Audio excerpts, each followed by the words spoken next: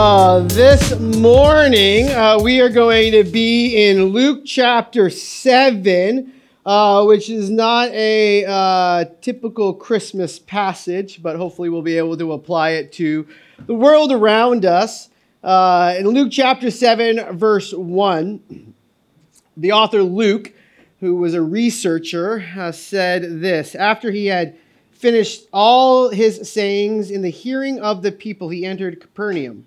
Now a centurion had a servant who was sick at the point of death, who was highly valued by him. The centurion heard about Jesus and sent to him elders of the Jews, asking for him to come and heal his servant.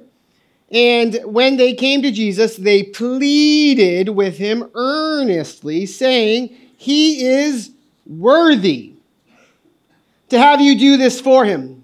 For he loves our nation, and he is the one who built us our synagogue." And Jesus went with them.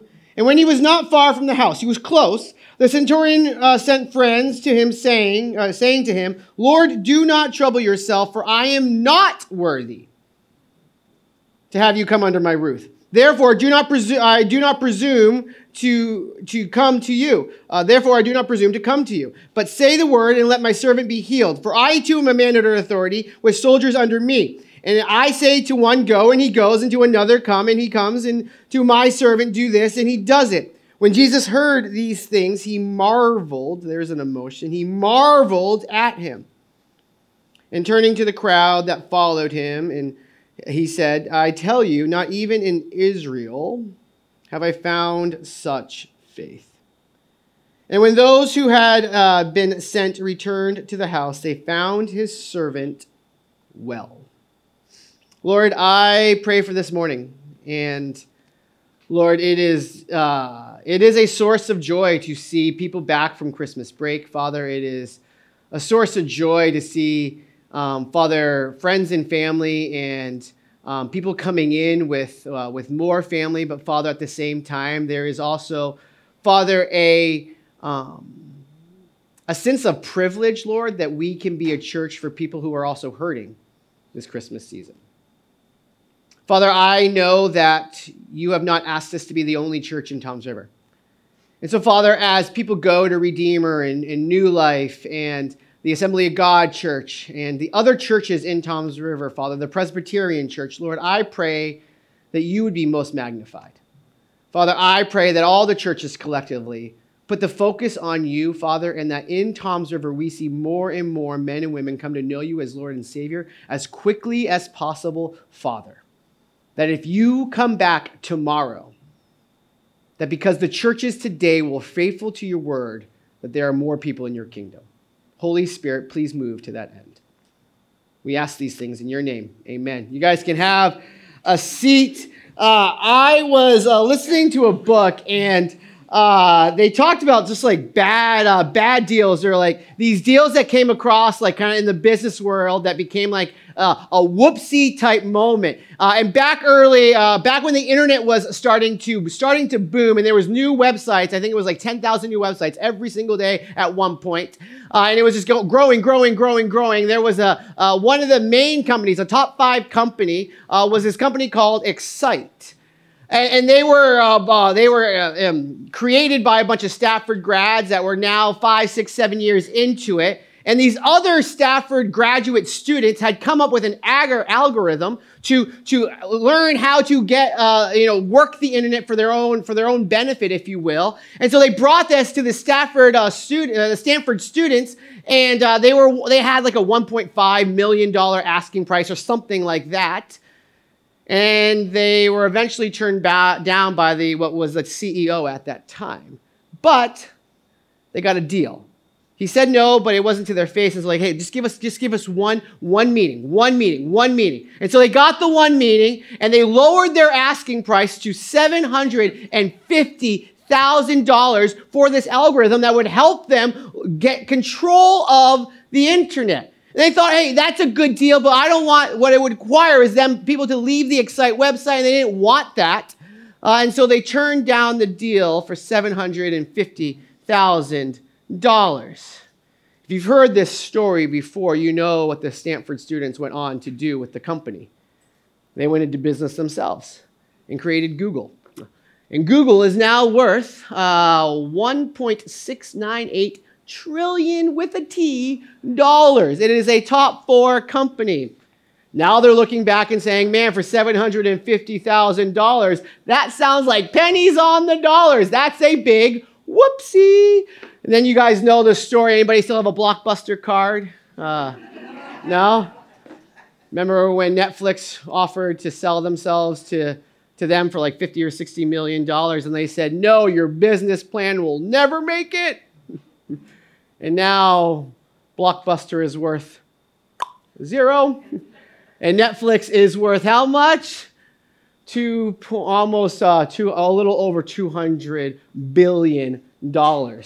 Those are whoopsie moments where people looked at a company and said, that's a bad deal. But we have good deals in our history too. We would maybe be familiar of some good deals. I grew up a Red Sox fan, and I think the Yankees got a pretty good deal on Babe Ruth. Am I right? I think that time where Bobby Eager, however you pronounce his name, saw into the future and said, Disney's going to buy Pixar. That was a lot of money, but it turned out to be a pretty good deal. When Thomas Jefferson saw for really pennies on the dollar the Louisiana Purchase, we look back historically and say, good deal. When we look at Jesus, how we respond to Jesus communicates if we see him as a good deal or a bad deal. And what I want to think about today is how we respond to Jesus actually elicits a response from him. He responds to our response. And so when we look at Jesus, are we thinking, man, yes, he is worthy of my full devotion, he is worthy of partial devotion, or he is worthy of none of my devotion? How we respond communicates if we see him as a good deal, to use that terminology, and then it also elicits his response. I want to look back at those first few verses in Luke chapter 7. He says this, after he had finished all his sayings in the hearing of the people, he entered Capernaum. Now the centurion had a servant who was sick to the point of death, who was highly valued by him. And when the centurion heard about Jesus, he sent elders of the Jews. This is kind of like that person that has a respect for Jesus, but doesn't really have a relationship with Jesus. You know that person that, like, when they get sick or when they have a family member that's sick, they know you as the Christian person and they say, hey, could you pray for me? They don't often pray themselves, but they know you as the Christian person. And so, hey, when there's a time of need, I want your prayers at this moment. Asking him to come and to heal his servant. This is a big deal for somebody to value a servant like this. It shows that this servant is truly highly valued. And when they came to Jesus, they pleaded with him earnestly, saying, they're actually lobbying for this centurion. He is worthy to have you do this for him. He loves our nation, and he is the one who built our synagogue. Will Jesus, a question for the Jewish reader at the first that first reads this, is Jesus going to love on somebody outside of the Jewish nation? I think we already read how that turns out. And in verse 6, the beginning of that, and Jesus went with them. Jesus is going to help these individuals, but this centurion at this point, even though we've read the whole story, at this point the centurion, he's what we would consider a non-religious type. They make up between 1/4 and 50% of the American population now. It's a growing number. At least 1/4 of those around you that you go to work with, that you're at school with, they're what we consider nons. They are not that religious. They have respect for all religions, and they like Jesus. Jesus is a champion for the outcast. He's a champion for the poor. They like Jesus. They just don't think he is Lord and worthy of their submission. So, if you admire Jesus but don't want to serve Jesus, what does that make you? Statistically average. What's the rationale of the Jews as they come to Jesus? The rationale of the Jews, because they have in their religious faith and how they've structured the system of the day, they have this balancing act. They have if the balance is tipped in good, here's a morally just person. And so since the balance is tipped, they're looking to Jesus and saying, hey, he's a worthy man. He has power. He's used his power for good. He has position. He's used his position for good. Jesus, he has wealth, which in the Jewish culture means that you have an inside track to heaven if you are wealthy. And Jesus, come on, he's been good to our nation. Jesus, come on, he helped build the synagogue. Jesus, you owe him this. They're bargaining with Jesus.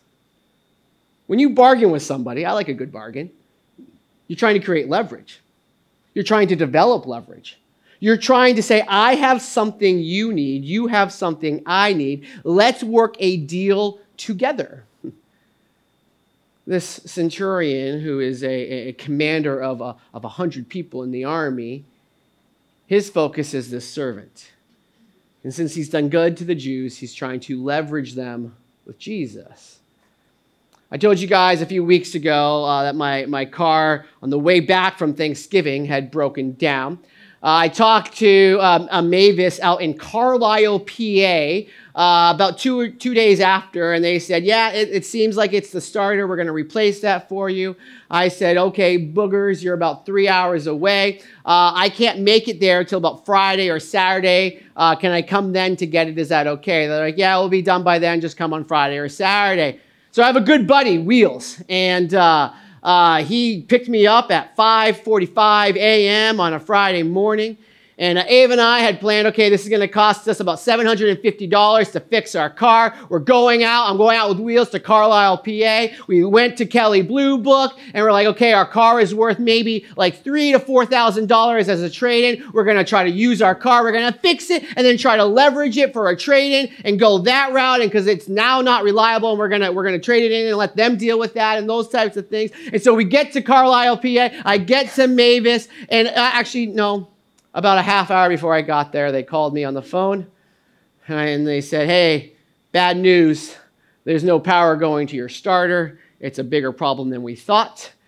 And I said, great, I'm 30 minutes away from New Jersey. And they're like, well, we'll see what we can do. We get there. There was nothing we could do. The car power system had died, yada, yada, yada. I wish I had Mike there. He said he could have fixed it, but I didn't know. And so I went thinking I was going to pay $750 to fix my car, turn it into leverage to get a new car. And by the end of the day, I had brought my car to a salvage yard in Carlisle, PA, where they paid me 200 big ones for it. And I had to pay $500 for Mavis to look at my car that they were unable to fix. I lost all my leverage, and by the end of the day, we had to get a new car, new to us. And it was the first time in my life where I literally went to bed with a headache. You know those people that get all frazzled with life and they go to bed with a wild headache all the time? I never do that. But that day I went to bed with a splitting headache because I was just so stressed out by the situation. I had lost all my leverage that day. But what I will never forget about that day is Wheels Langworthy picking me up at 5:45 a.m. to drive me 3 hours to Carlisle, PA, spend that time with me, getting my car over to the salvage yard, all of those things, and then coming back with me because he's a friend. We all need somebody like Wheels in our corner. This centurion is a powerful person and is using everything that he has to his disposal to be generous to the world around him. If a Gentile person, and using that biblical type of terminology, is that level of generous, we should be that level generous, and if not more so as Christians. He's looking around at the Jewish people, not as people to leverage, not as people to bargain, although he is maybe kind of doing that, but at first he sees them just as people. Not a mission to keep quiet, not a rebellion to squash, just, you guys have a need, I can help with that need. What would happen if this Christmas season we looked for points of agreement with people? Instead of looking at all the ways that we disagree, what if this Christmas season it wasn't about social networking around the Christmas tree or on the Christmas Eve party, but it was about, hey, you're a person, I'm a person. Let's just start the conversation from there and not look to leverage and bargain with people because people have a sense where they kind of know that you're doing that. Here's how the story goes on. It says when he was not far from the house. Now, Jesus is close. Now, when people get close to Jesus, both in proximity and like an understanding of Jesus, Jesus has a way of impacting how we view ourselves. The centurion sent friends saying to him, Lord, and this is something too, by the way, that the Jews never called Jesus Lord. And now the centurion through others is, do not trouble, which means to bother, annoy, or agitate yourself, for I am not worthy. This is a different use of the word worthy, to have you come under my roof. Jesus, don't be close to me because of how unworthy I am. Therefore, I do not presume to come to you, but say the word, let my servant be healed, for I too am a man under authority with my soldiers under me, and I say to one, go, and he goes, and to another, come, and he comes, and to my servant, do this, and he does it. The centurion loves this servant of his, and as time is going on, now he's realizing as Jesus is getting closer and closer, that he is unworthy. As Jesus, who is the embodiment of all that is good, all that is loving, all that is holy, as Jesus is getting closer, what is he coming to the understanding of? That he's not worthy. That he's a sinful man. Isn't that the essence of faith, where we humbly submit ourselves when we see our unworthiness and his infinite worth, and we submit ourselves to that? As he looks at Jesus, he's not presuming that Jesus will act. He knows that Jesus can. He's hoping he will, but he's acknowledging, Jesus, I am unworthy, but listen, I know what authority is. Jesus, here's my faith and trust. If you just speak, I know my servant can be healed. He's communicating power. He's communicating a great level of worth to Jesus. He has an attitude, unlike the Jewish people that first went to him. And he's seeing it as so different. He's treating Jesus so differently. And so we have this battle of worth. So what is it? I mean, the Jewish people are saying he's of infinite, this man, the centurion is of infinite worth. And this man, as he realized that Jesus is of infinite worth, he has a battle with himself. So which is it? It would be great if we could have numbers in a test to tell us what people are actually worth. Well, in baseball, there is. Baseball, it's called war. Have you guys heard this terminology? Baseball is driven all by numbers. War is a number assigned to all the players, past and present. And war means this, wins above replacement. War measures a player's value in all facets of the game, deciphering how many more wins he's worth than a replacement level player at the same position. So, if your war number is high, you are irreplaceable. If your war number is low, you are on your team knowing that you are wildly replaceable. You could have a war number when you walk into the clubhouse of your baseball team, and that number would suggest, if not just tell the team outright, that the team would be better off playing a minor league player than you because you are terrible, and the numbers all say it. The all-time greats when it comes to war are, you can see names like Bench and Schmidt, Gehrig and Ruth. How annoying that Ruth is on that list as a Red Sox fan. Oh my gosh, and Gehrig and Ruth played together. How unstoppable were the Yankees back in the day? They had some irreplaceable players. These are the all-time greats, including Mr. Steroids, Mr. Bonds himself, and it's incredible. Thank God we don't have that number in the church. What would it be like to be on a team where you literally know that you're replaceable? Or what would it be like to be on a team where you know you're irreplaceable? To be one of these guys. To walk onto the team and say, I can do whatever I want, because if they replace me, these are all the wins that they're going to lose out on. Jesus doesn't really see worth like that. See, the Jews are seeing it in power position. They're running the numbers and saying, here's the war number associated to each person. What would change if this Christmas season you didn't look at people as if they were replaceable or irreplaceable, but you just looked at people as people? And what would change this Christmas season if you started to realize that Jesus is one, irreplaceable, but that my God, who so loved the world, also looks at you as irreplaceable? What would change this Christmas season if you started to believe that? Here's where our story ends.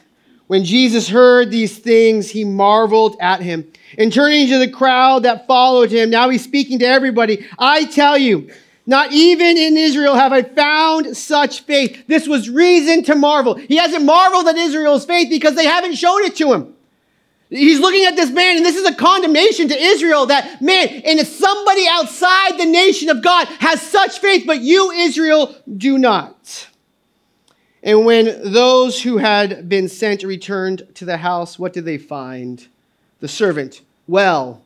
Now, first, I need to tell you that this is a narrative. It's not prescriptive. This is not something that is an absolute. It does not mean that I have a sick child or I have a sick loved one or I have this problem at work, and if I turn to Jesus, it's all good and groovy. I went to a sermon and I heard it. This is a narrative. It can happen, but like the centurion's attitude, we don't presume that it will, but we know it can. The centurion is seen as somebody of faith. The Jewish person saw power, privilege. They saw money. They saw all these things, and they equated, this man is holy. They looked at all the external things and said, this person has it going on. What did Jesus look at? What did Jesus marvel at? He marveled at what was on the inside, the faith that now was exuding out of him. What does marvel mean? Marvel means this: to be filled with wonder or astonishment. Here's a Gentile man in authority communicating to Jesus some profound faith. And think about this. It gives Jesus a sense of wonder and astonishment. Jesus sees this man so differently than the Jewish people now. And he has an emotion not mentioned by the Jewish people. He is now marveling at a human being and the human being's faith. This Christmas season, my nephew, known to our family as Little Jonathan, was a cow in the Christmas play at his church. And Little Jonathan, if you're watching, I'm not with you, but you smell like a grandma fart. And so that makes me the coolest uncle in the room. And so that's our joke. We tell poop jokes. And so here we are. Don't judge me. You do it too. Maybe not. I don't know. But I digress. He's an adorable little kid. And while I was on sabbatical, there was one Sunday in particular that I was just so moved by the moment.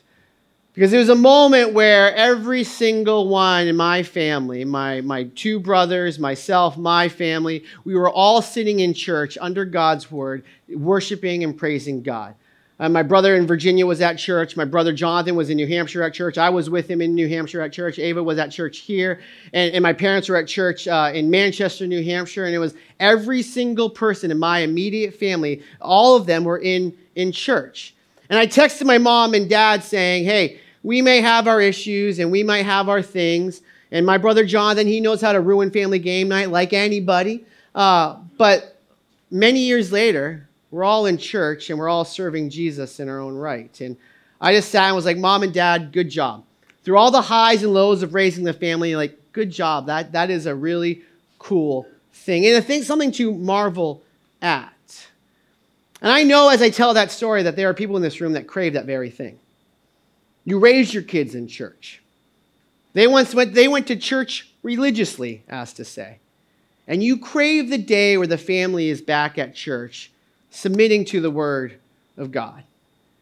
This Christmas season, and we look at Jesus and we look at this sense of marvel, what would bring you a sense of wonder and astonishment?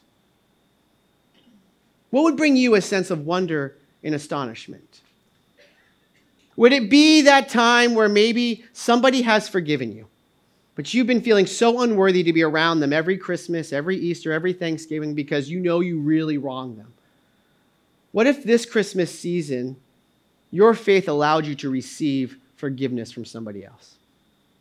Or what if this Christmas season, this was a moment, there is that uncle, there is that father, there is that mother, there is that somebody that for 20 years, you remember that day 20 years ago like it was yesterday, and you have such a hard time talking to them.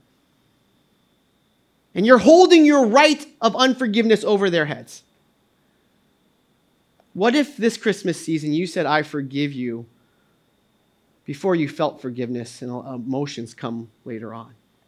And what if those words, I forgive you, those 3 words that you might say for the first time in decades to somebody else might give them a glimpse of the forgiveness of Jesus Christ?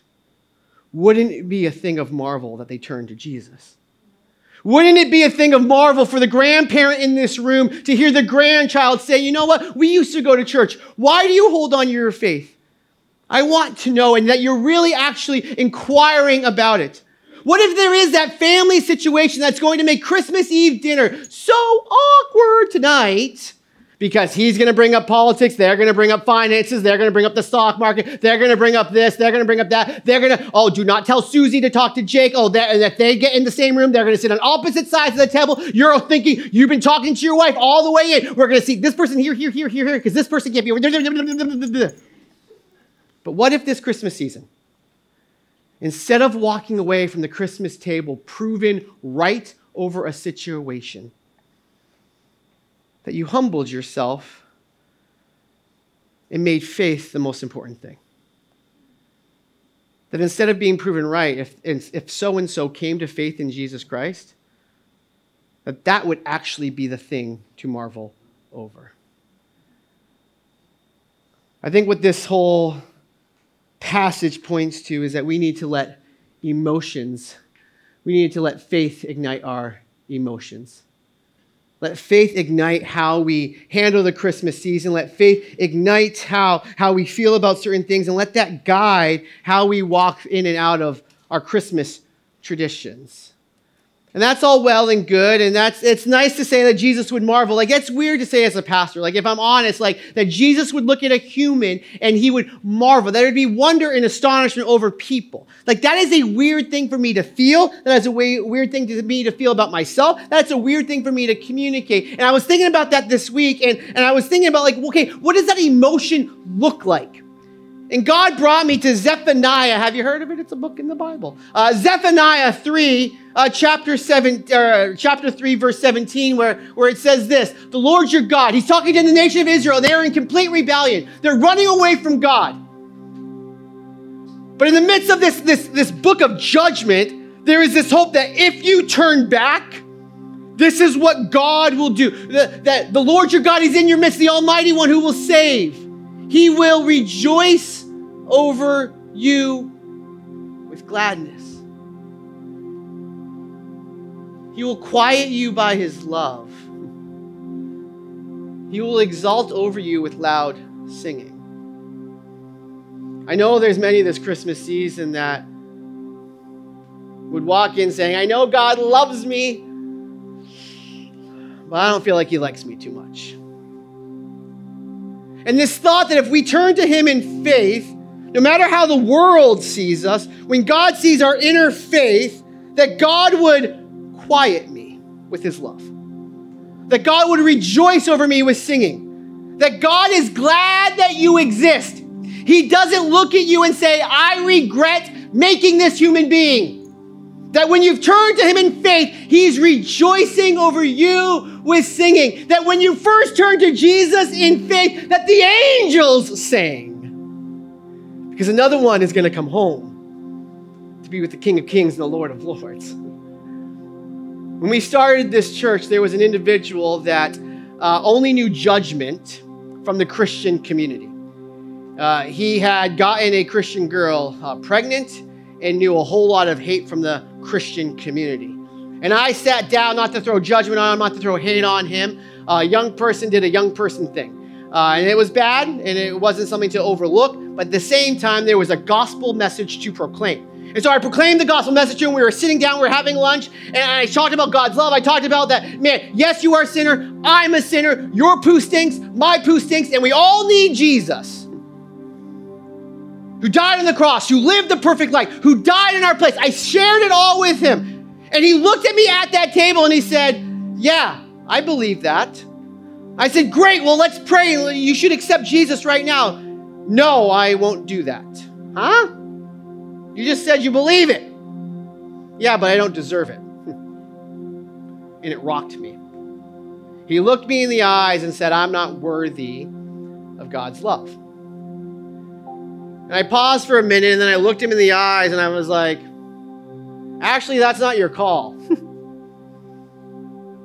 Because at the foot of the cross, Jesus decided that you were worth dying for. Worth of something is determined by what someone's willing to pay for it. And Jesus looks at you and says, you are worth my life. I give it up freely for you. So maybe you're in this room, we've talked about the centurion, maybe you've been to 1,000 Christmas services and you've never heard Luke 7 preached. You've heard Luke 1, Luke 2, you've heard the early ones about Jesus' birth, but we tried something different this year. Maybe you're seeing Jesus in a new light. You are worth the life of Jesus because he said so. Not because you've done anything to tip the scales. Jesus already tipped those scales. In fact, I think he kicked them right on over. Romans 10 says this, for there is no distinction between Jew and Greek, for the same Lord is Lord of all, bestowing his riches on all who call on him. For anyone who calls on the name of the Lord, they will be saved. So here, could you guys stand with me? We're going to end in a posture of prayer of sorts, standing and submitting ourselves to God. I'm going to pray, and I want to give you an opportunity. If you've never said yes to a relationship with Jesus Christ, I pray that for the first time ever, your Christmas, this Christmas, 2023, will be the one that you know the full meaning of Christmas. There was a baby who was born to die and then rose again with the offer of life, who looks at you and says, for God so loved the world, of which you're a part of it, his son came to die for you. And that God would see you as righteous and perfect because of it.